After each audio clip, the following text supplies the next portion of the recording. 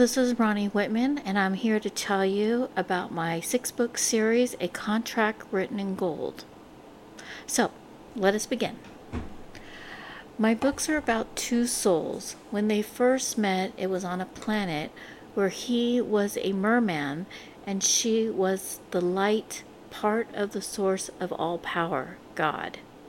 From this life, they were reborn into many other lives, always finding each other in one of these lives, the one directly after the one from the planet of merpeople, was when they went to the Fey Queen, who saw their past and their future lives, and from this she offered them a contract that would be written in gold, that would assure they would always find each other no matter what happens.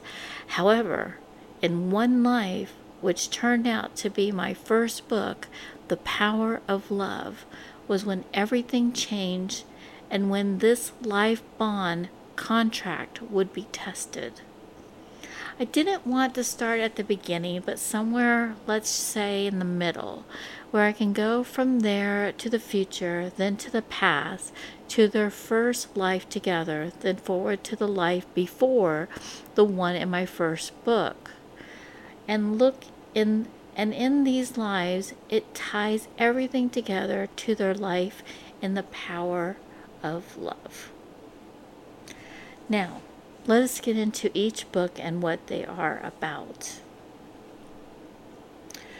The first book, The Power of Love, it's about two prominent families who decide the only way to ensure his power in the land was for the Davenports, the most powerful families, would merge with another powerful families whose name was recognized going back to William the Conqueror. A contract was drawn up, and when each family gave birth to their firstborn, one a son and the other a daughter, with the birth of their firstborn, a preliminary marriage was performed. At the same time, they signed the contract with the priest as their witness. A contract, if broken, would force the family at fall into exile or face death. Now, moving forward 10 years, both children are 10 years old, and it was time for them to meet and announce their engagement. Grace Macy was not happy about this and decided to form a plan after their first family get-together when she noticed how much Robert Davenport and her sister Elizabeth, who was a year younger, had a great deal in common with their love for the outdoors. Grace's plan was to convince her sister she would be the best one to spend time with Robert, since he loved the outdoors as much as she did, and how much she hated it. It wasn't so hard to convince her after a little push and pleading, using those little, eyelashes of hers and, anyways, pushing the thought that there was someone who loved the outdoors as much as she did. Well, everything worked out perfectly, and when Robert and Elizabeth fell in love, she was sure, as her father's favorite, she would be free of an unwanted marriage. However, what they were unaware of was how strict the contract was, that it did not allow any changes no matter the circumstances. So when they revealed their relationship deception, Robert and Elizabeth were forbidden to be together, and Grace would marry Robert as planned. However, since their bond was strong, they went against their families and continued their relationship until Robert, after convincing his mother to allow him to see the agreement, formed a plan that would allow him and Elizabeth to be together. This one decision would change everything, including ending the life of one family. Okay, so kind of give you a little insight of this. What's unique about this story in this timeline, circa 1500, was the spiritual connection Robert and Elizabeth felt. Although they didn't understand it, as it wasn't a part of this time, they believed what they felt was stronger than anyone knew, that it could only have come from God, that no man has a right to interfere with what God wants. Yes, there are similarities, as you may see when you read the story or just knowing the background of it, the similarities to Romeo and Juliet. But the obvious difference is their families were friends and wanted this merger, where Romeo and Juliet's family were at odds, enemies. And with Romeo and Juliet's family, it was only the children who lost their lives. With Robert and Elizabeth, it was a whole family that lost their lives.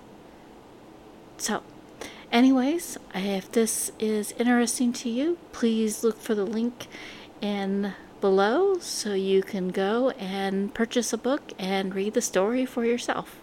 Thank you for listening. Have a good day.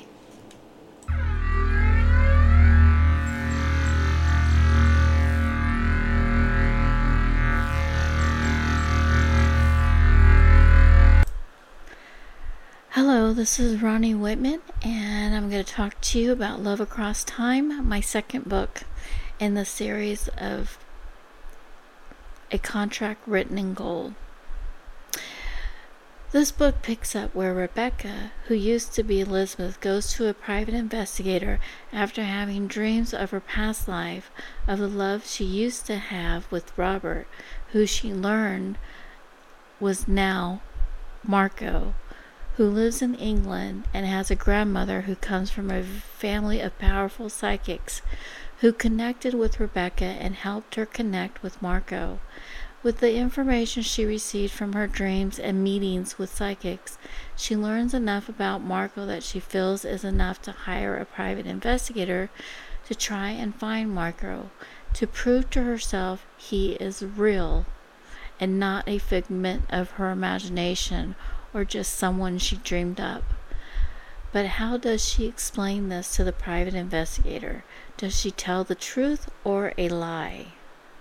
As Rebecca leaves the private investigator's office, she reflects on her life, going back to her childhood, how her life experience brought her to where she is now, which is where her story, picks up. The story goes from Rebecca's childhood to Marco's childhood, how different their lives are, and this continues throughout their lives to when they connect in their dreams. You see, Rebecca was born into an unloving family and a poor one, where Marco, although he had a loving family, he had wealth, he had status, he really didn't have a very stable life. His mother was about power, control. It was his grandmother who gave him the motherly love he didn't receive from his mother, and she became a very important person in his life, as you will learn when you read my book. In this book story, I introduced the idea of spirituality, psychic abilities, paranormal, past lives, reincarnation, God, and the spiritual realm. Now, I'm sure there's a lot of books out there that probably have some of this in there, but I wonder how many have them all, including karma.